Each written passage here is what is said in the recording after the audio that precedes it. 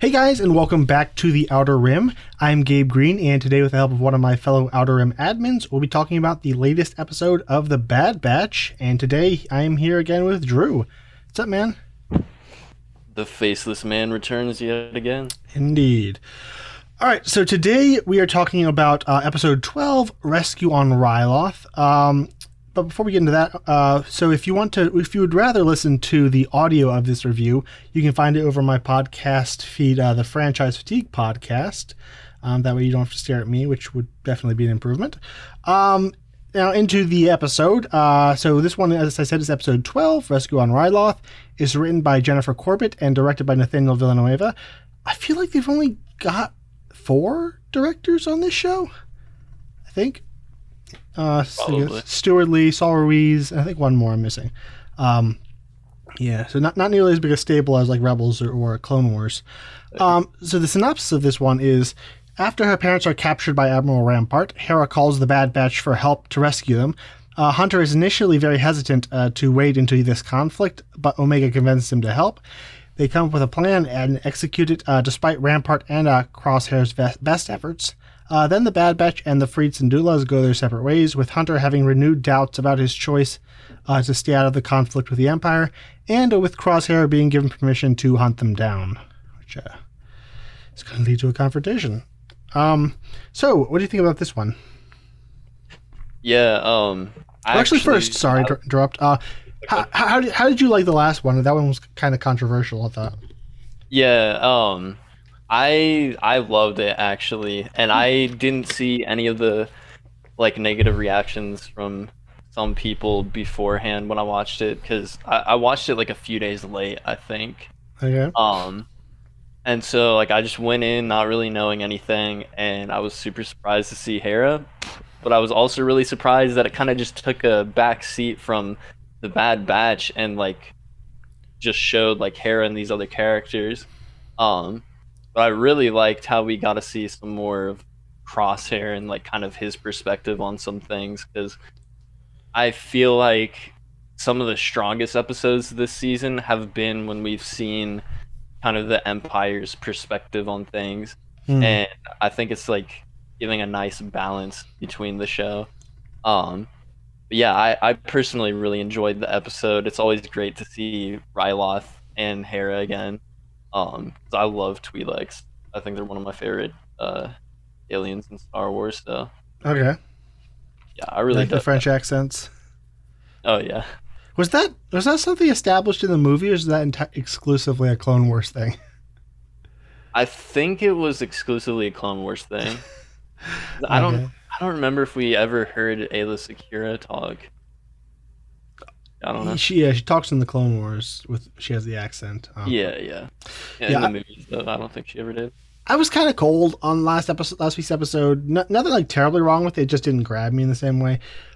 This one I did like a lot better, mainly because the Bad Batch is back, and is mainly from their perspective, and that's kind of what I'm here for. Coming to this show for. Although I think overall I'm kind of less into this whole arc. But this one was good. It's still probably lower down on my rankings. So we're back with the Bad Batch. We open up with we open on Ryloth, but when we get back to the Bad Batch, I like that Omega's trying to fix Gonki, apparently the droid's name. It's like, no, he's defective. Don't worry, we're defective too. Yeah. It's like, yes, I'm so glad we're back with Omega and just these adorable people. Oh, yeah. So there's this one is there's not like a lot happening kind of theme wise. It's mainly kind of plot heavy. Hera calls them, they go and they have the mission, but it's all very well done. Oh, yeah. I like how Hunter is still very, very hesitant to, it's like, as he says, we can't literally wade into every single conflict in the galaxy. And like he's kind of right, but I also like how he doesn't want to disappoint Omega. He doesn't want to, he wants to live up to be the man that Omega thinks he is. Yeah. And so he kind of just, it's like, okay, I'm going to go on this stupid suicide mission because I don't want my little girl to think less of me. Yeah. And I actually really liked, I can't remember the exact quote that Omega had. Um, but like Hunter was like, yeah, like we can't like be helping everyone in the galaxy, you Why know? not? And then she's like, why not? This is what soldiers do, right? And I was like, it's kind of like everything that she's learned from this entire season is like kind of coming to fruition, and she's like really understanding what it means to like be a soldier and all that. And I thought that was just like really neat to finally see that. Yeah, and it's speaking to this weird limbo that the Bad Batch have found themselves in, where they're, they deserted the Empire, and they keep saying like, we're not soldiers anymore, we're not soldiers anymore. But that's all they do is go on these missions and rescuing people and doing all these things. Like, what are they? They're kind of, they haven't found a new way of life. So, yeah, they're still soldiers apparently. Mm-hmm. Yeah, and so yeah, we go to Ryloth. Which another thing I really enjoy is what's the clone guy's name? Captain Hauser. So I'm really enjoying his character as a clone with a conscience. And so, what are your theories? So as far as like his relation to Order 66, do you think it never happened to him? Did he? I guess did the effects of Order 66 wear off with time? Like, what are you thinking? Like, they never really explain, like, what's this guy's deal? That was super interesting to me. Because I'm like, I feel like he probably did experience Order 66, but I'm wondering if, like, because I can't remember, like, is Order 66 strictly just for the Jedi? That's what was one of my theories. Like, did it only happen to clones who are in proximity to a Jedi, with the rest just kind of swept along with it? Yeah, because like, yeah, that's such like an interesting concept, and I hope they kind of expand further on that because, yeah, just the whole time I was like, all right, like, why is he acting this way? Like, it was very interesting. Like, and they've had stuff like this before where we wonder like what's Omega's deal, and they explain it like 10 episodes later. So I do expect an answer, but it is kind of odd that he's just there and there's no explanation. Yeah. But I do like that position of him being the soldier who this is not. He seems to be the Republic captain, liaisoning with Cham Syndulla throughout the entire Clone Wars. And so now, like, he fought here as a freedom fighter, and now he's realizing he's just part of another occupying tyrannical invader, just like the Separatists were. Yeah. And so he's tried to balance his relationship with Cham Syndulla. That's always fun. And so, were you confused about Orn Free Taa's status last episode? Like whether he was dead or not? Yeah. That was fun. It was weird. Like, we spent a while talking about it, but apparently he was only injured. They didn't clarify that last week, but he is still alive, which they said in this episode. So that was just a really strange choice of writing, how they handled it last week. It seemed like he died because they just like shot him, and then it was right like, in the head. Okay. Yeah, like usually that means dead. And they just kind of left him on the ground. It's like no. They didn't act like, oh, there's a wounded man. It's like, oh, he's gone, whatever. Yeah, and I like going back to the Bad Batch side. I like how Hunter doesn't agree to go on the mission until Hera and Omega actually come up with a plan. Like they have to go off and make the plan there, and then come and pitch it to Hunter. It's a decent plan. It's a very Rebels plan. Like when they were having Chopper go in, mix with the droids and sneak in and try to turn the thing off. Like that's something that's happened so many times in Rebels. It really felt like that. And going in to rescue people from an Imperial base, that whole thing it brought me back to that world, which is a lot of fun. Yeah, I personally like really love. I've always really enjoyed like heist or like rescue mission kind of stuff in like film and television. So it was like really neat to kind of have that in the Bad Batch. But yeah, I do like how it, even though like it obviously feels like the Bad Batch, it just, because of the characters and everything, it has that Rebels feel. And like also I feel like we're kind of like where the first half of this season was very much like, okay, they're just like kind of helping people, but it isn't really like people kind of banding together to fight back against the Empire. Now we're starting to see like those seeds being planted where like, okay, now people are like getting tired of the tyranny and they're starting to fight back a bit. Yeah, so it started as Clone Wars, and now it's going to end as Rebels. Like, this is the bridge show. Yep. Taking us between that. Yeah, so they go in, and I like that. It's interesting that they're no longer treating Omega as a child. Like he's not like he just. I was kind of shocked. Like, oh, you're just gonna go off by yourself and hold down this wing of the missions. Like, okay, I guess guess we're here now. And she goes and does silly, crazy, dangerous things with Hera, stealing the ship. It's fun. I love text line. Yes, dangerous and uncontrolled maneuvering is as confusing to them as it is to us. Yeah. I'm registering explosives. Explosions. Yes, that was us. Yeah, Mega's great. And Tech pulls some pretty cool moves with it. Does their ship have a name? I don't remember actually. How could they? It's Star Wars. Ships have to have names. I know, right? But he was like the way he does that. That burst of speed like Poe did in The Last Jedi, and then swoops around. He's like going backwards because the gun's on the back and having to maneuver the tail end for Wrecker to shoot out the guns. It was just really cool looking, and the sound design and all that. It was so awesome. And like the whole time I was just thinking like, man, like we haven't really had a lot of Starfighter stuff, and like granted this isn't in space, it was just like in orbit, but like we haven't really had much Starfighter stuff in the Bad Batch so far, so it was really nice to like kind of get that change of pace from just the strictly being on the ground or things like that. What's with the Imperial transports having an AT-AT head on them?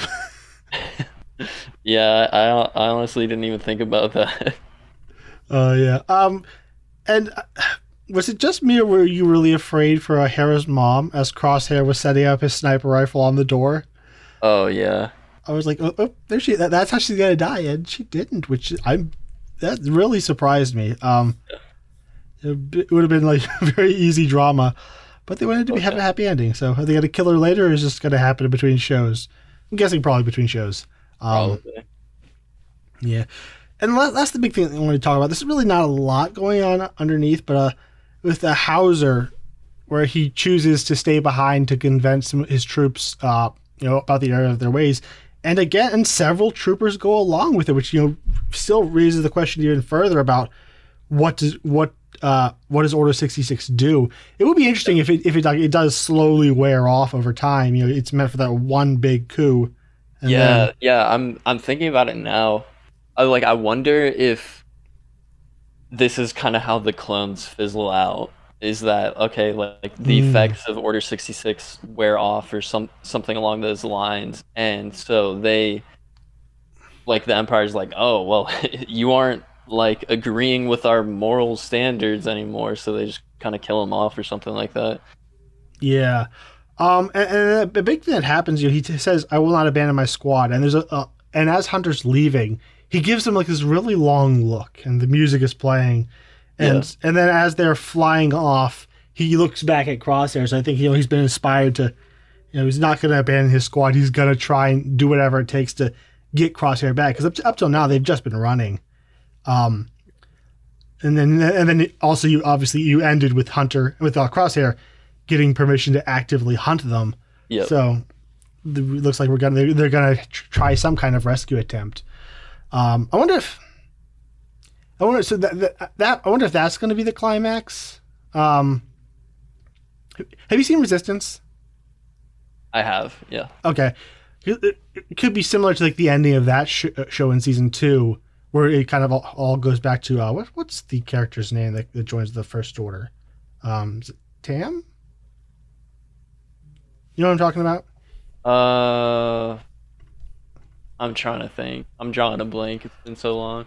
Yeah, so I wonder if it would be kind of like the end of that. What I'm hoping is like they'll have like one more mission episode, and then an episode where they rescue Crosshair, and have the 2-part finale be going back to Kamino. I really do hope they go back to Kamino and like take out the cloning program or something. Like because there's that whole side of the storyline with the Kaminoans that took up a lot of the first half, or, the first half and middle of season 1, and those ideas of like them being clones and their relationship with the Regs and all that. Like, I think there's a lot of it could be very thematically satisfying if they did go back there.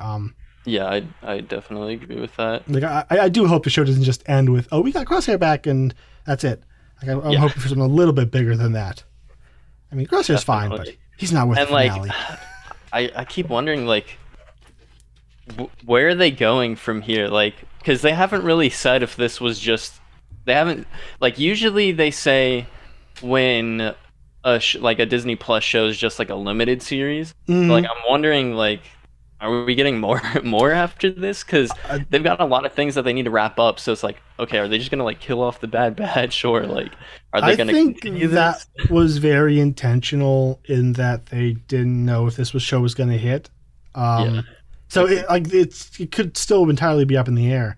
Well, I'm sure by now they've decided, looking at the numbers, what they're gonna do. But like, so they could pull a Loki and tack on, oh, we're gonna do a season 2. You thought this was a miniseries? So I really don't know, but I'm guessing they built this first season as something pretty standalone, but with possibilities. Yeah. Because I honestly, I would love to see more Omega. I need that to happen. The thing is, like, she is a character that can easily show up in other things. Like, oh yeah, absolutely. Disney has been so good about crossing things over and making it feel like a cohesive narrative.